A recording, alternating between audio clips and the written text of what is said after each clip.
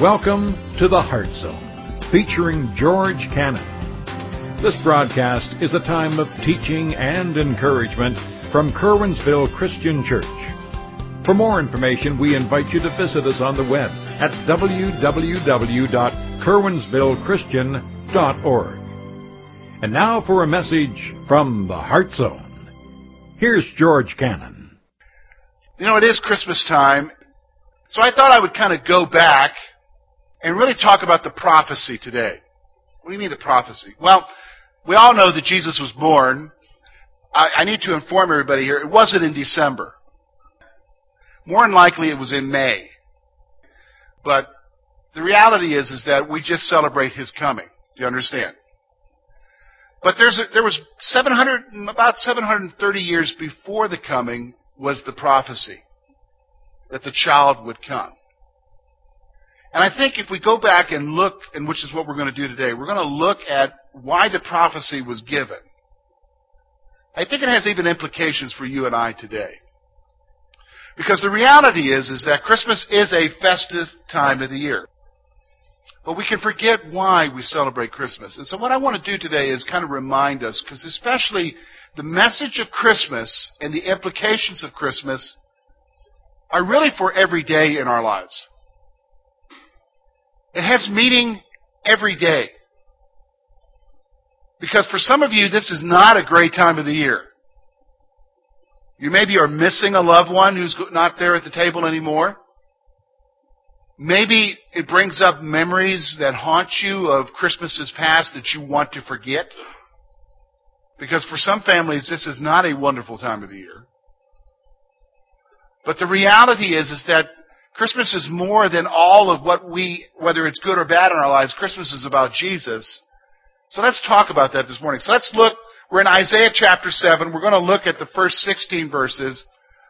And I'm going to share with you a little bit of what's going on here.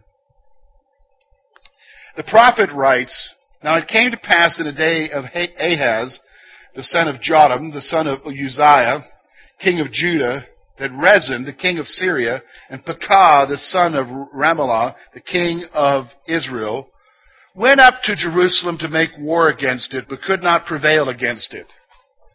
And it was told the house of David, saying, Syrian forces are deploying in Ephraim.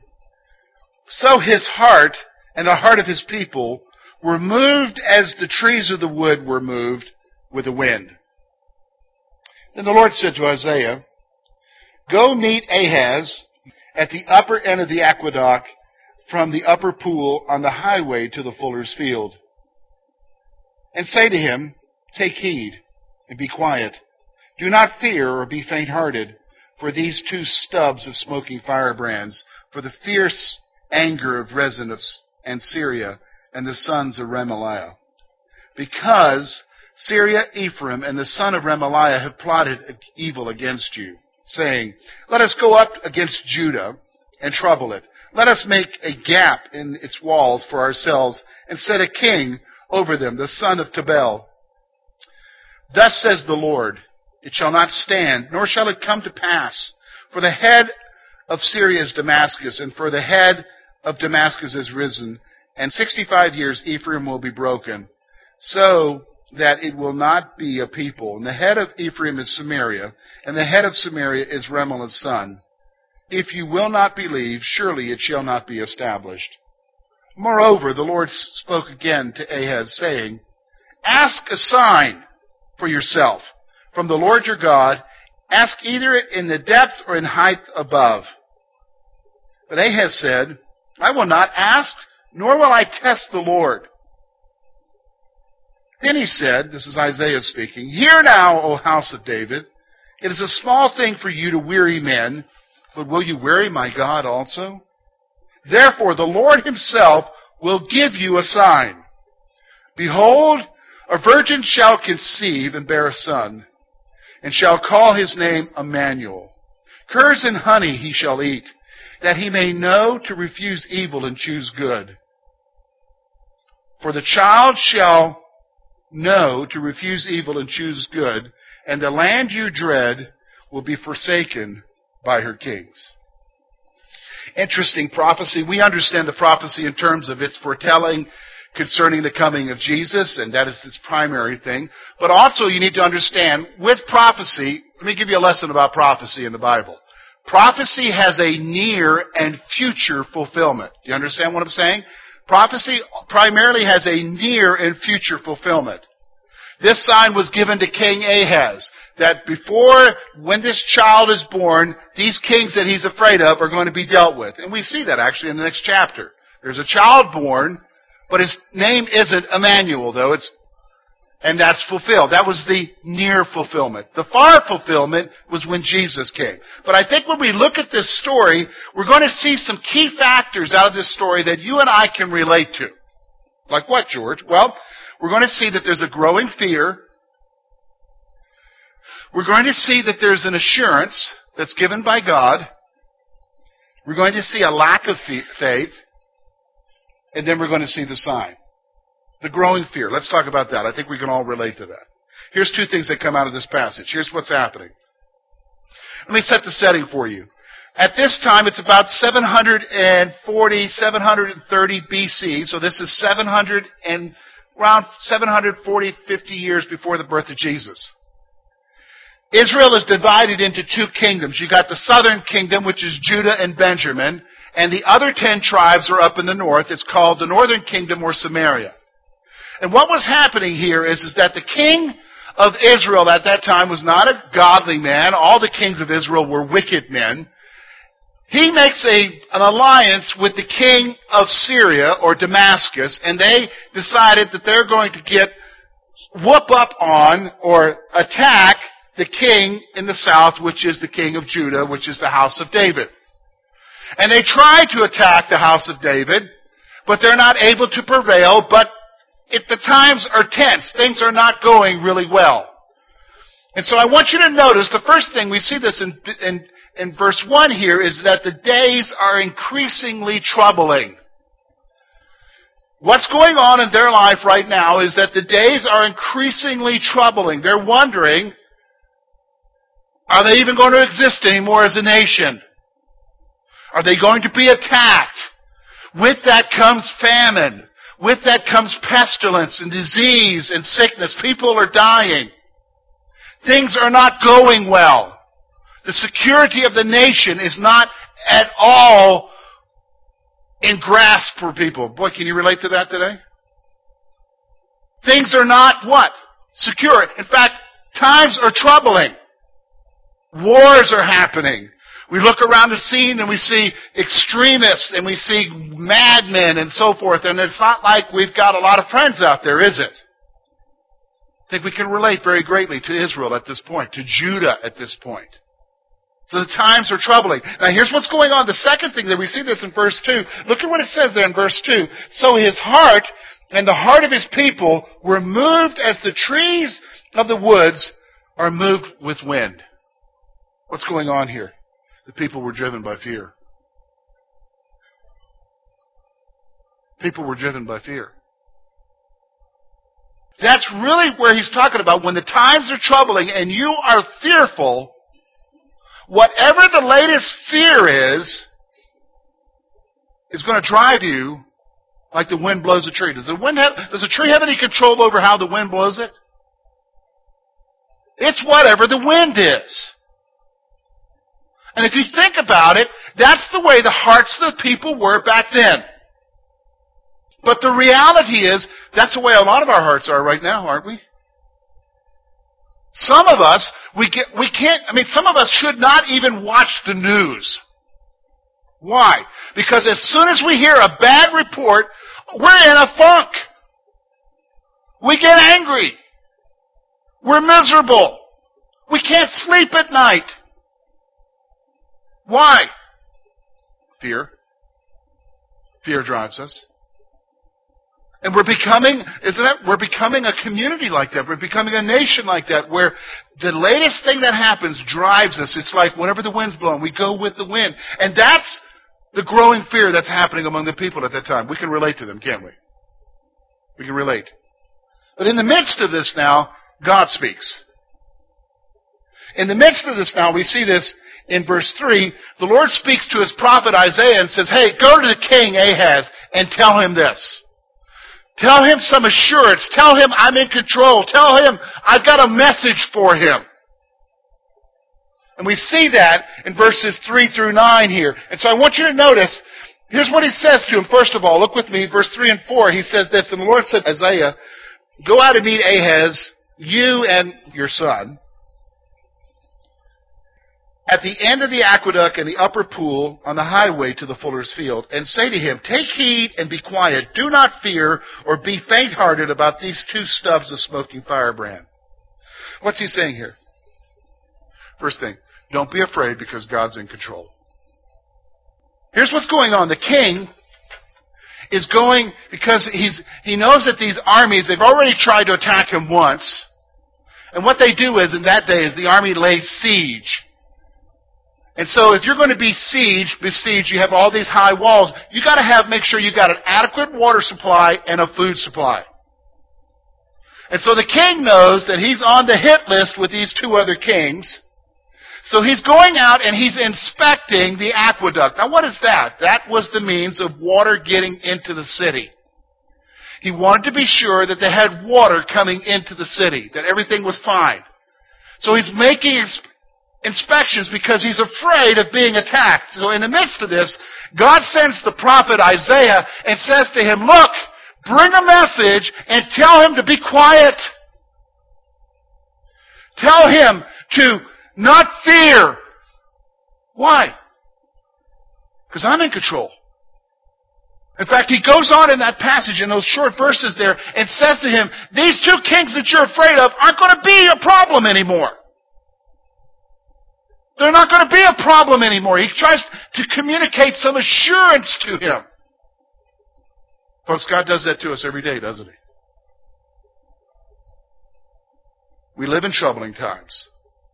We live in fearful times. We don't know what the day is going to hold. We don't know what next year is going to be. Can the economy get any worse? What about our security? And in the midst of it, God sends His prophets. We have the Word of God. And He speaks to us and says, don't be afraid. I'm in control. I'm in control. Don't be afraid. And then he goes on, look at me, it's very interesting because he tells them what's going to happen, and then at the very end, look at verse 9, last couple lines there. If you will not believe, surely you shall not be established. What's he saying here? Well, he's telling all of this to Ahaz, and then he kind of challenges Ahaz at the end, and he says this, do you believe? Here's what's going on here. He's saying to these folks who are troubled by what's going on, he says, here's the word of the Lord. The Lord says you're going to be okay. The Lord says this is what's going to happen to your enemies. Just be calm. I'm in control. And at the end of it, he says, look, do you believe? Here's the other thing, folks. You know what? You've got whatever's going on in your life. Some of you, you're going through chaos right now. You're pretty good at covering it up. Somewhat good. Things are not going well. You're kind of wondering what's going to happen. You live in fear. And God speaks to you and He communicates to you peace. Trust me, I'm in control. I'll get you through this. It may not go the way you want it to go, but I will get you through this. But the question is, do you believe? Do you believe? Do you have faith? I was challenged with this thought last night. Actually, it was this morning. I thought I'd sleep in this morning because we're not going to have Sunday school. But the body always wakes up at the same time, doesn't it? I was up this morning, I was thinking about how I sometimes react towards stress in my life. You know, you react towards stress in your life, don't you? You realize that? Okay. But I was thinking, okay, how do I get a grip on the stress? Because we all face stress, right? All of us. You've all faced stress this week. You're facing stress right now, some of you. And the thought occurred to me, It's about faith. I get stressed out because at some point I keep forgetting that God's in control. It's about how much I believe that. Do you understand what I'm saying? So it's like you got to get a grip on what you believe. And that's really the issue here. He's saying to him, you know what? You've got all this stuff happening. These armies are coming against you, and you're checking and making sure if things are going okay, and you're not even sure that's going to work out, but I'm coming to you with a word from God, and God says, just be calm. It's okay. I'm in control. These two dudes, you're not going to have to worry about them. Do you believe? Do you trust me? I will see you through it. Now, it may not go the way you want it to go. Guys, you have to understand that. It doesn't always go the way we want it to go, but God will see you through it. The question is, do you believe?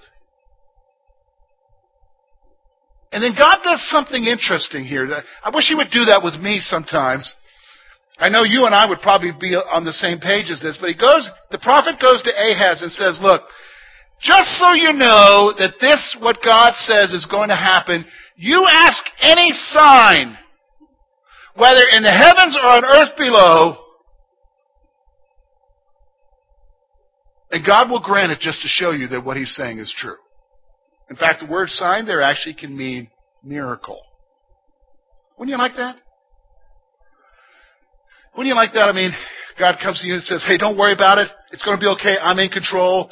And just for you to be sure that you know that I'm in control, you ask me any kind of miracle on earth or in the heavens, and I'll do it for you right now, just for you to be sure that I'm in control. Wouldn't that be great for us? Wish He would do that in my life a lot. But I mean, here He is. He's offering this king this. But look at how the king responds.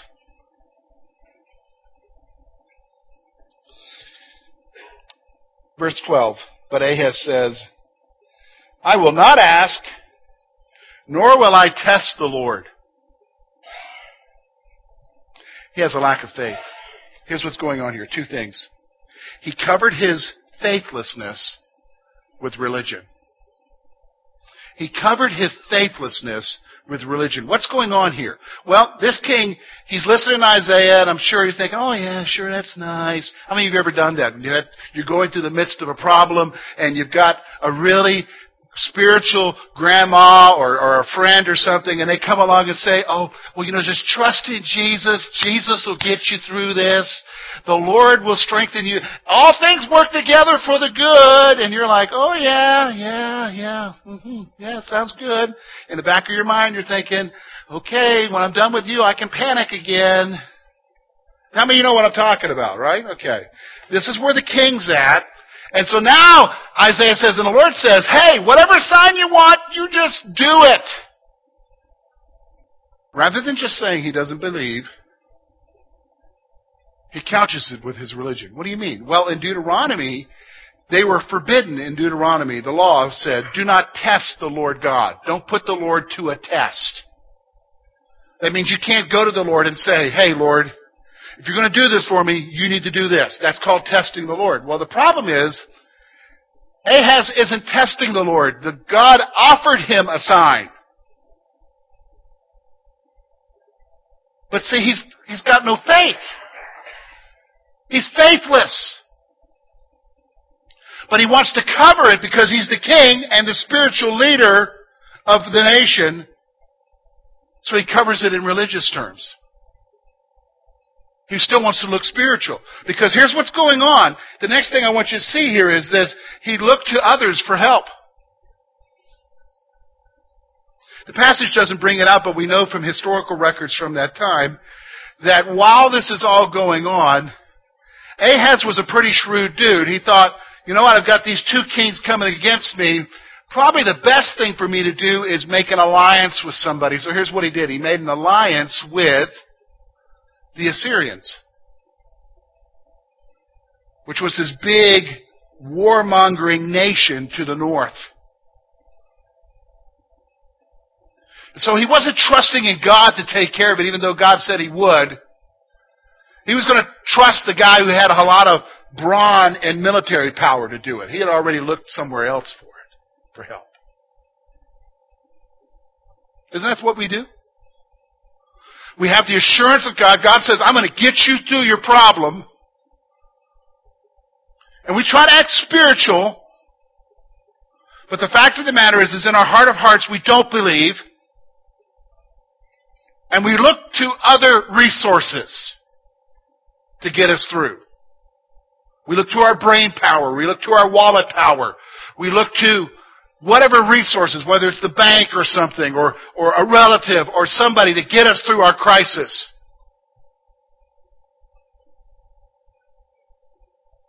And the reality is we don't believe. And I want you to notice how God responds to that, because in a lot of ways we do act like Ahaz. But look at what the prophet says here now.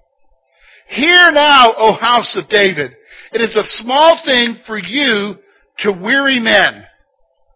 He says, look, it's insignificant for you to do this with other people. But notice what he says. But will you weary my God also?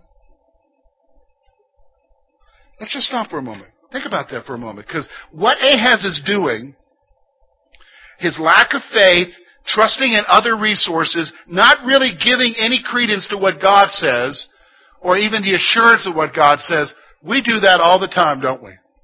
If we're honest with ourselves, we do that all the time. And we just act like that's just a normal course of affairs, like it's no big deal because we do it all the time. In fact, everybody does it, right? But notice what the prophet is saying here. He's saying, you know what? It's insignificant if you do that to other people. If that's the way you are with people, fine. But will you weary God? Will you weary God with your behavior and your thinking and your faithlessness? That's what he's saying here. And he says, you know what? Even in spite of this, even in spite of you doing that, listen, I'm going to give you a sign. And look at what he says. Verse 14. And the Lord himself will give you a sign. Behold, the virgin shall conceive and bear a son, and call his name Emmanuel.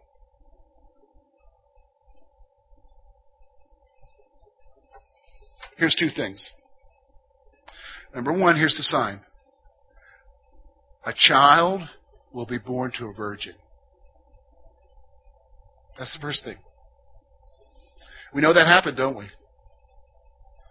2,000 years ago.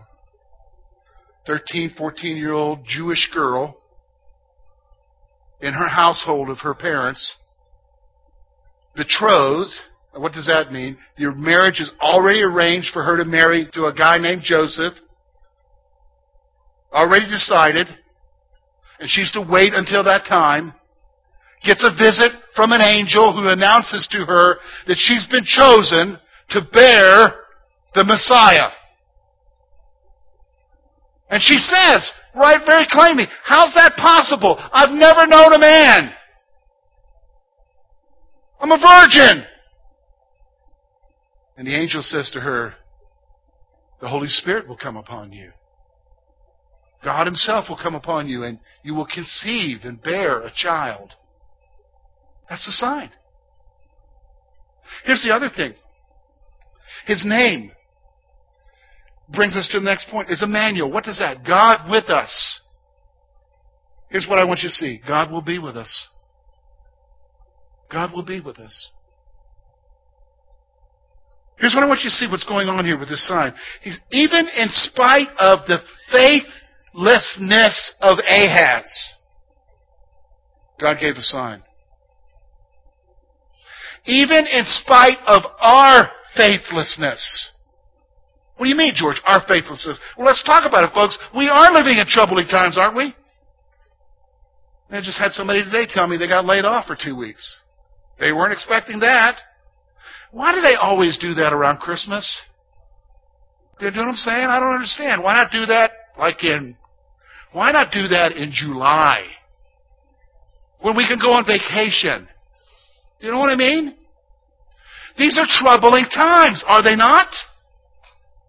And we're trying to make ends meet, and we're trying to have a normal life, and we're trying, and we're trying, and we're trying, and to the best of our abilities we try, and stuff happens. Medical bills come. Things happen. Unexpected things. Rate increases on stuff happen.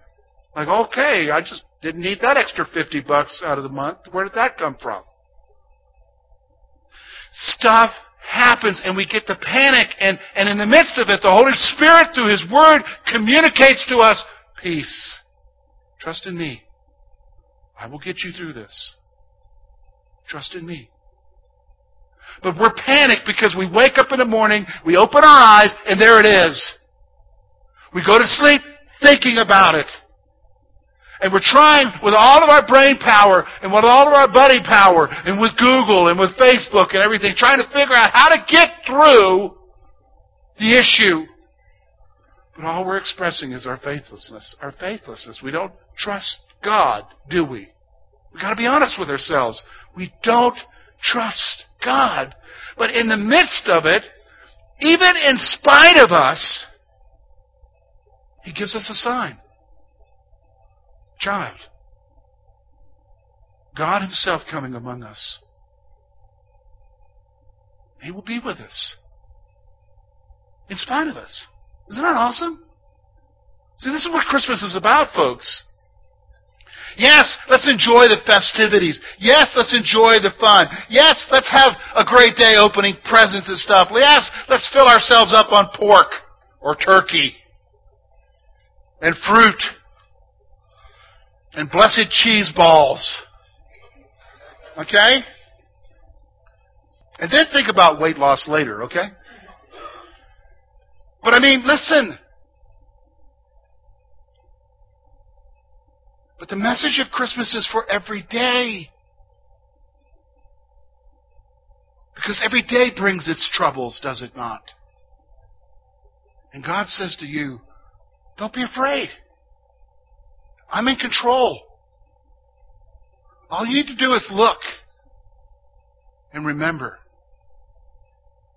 I was born among you of a virgin. I went to the cross for you. I paid the price, the penalty of sin. I'm coming back to bring victory.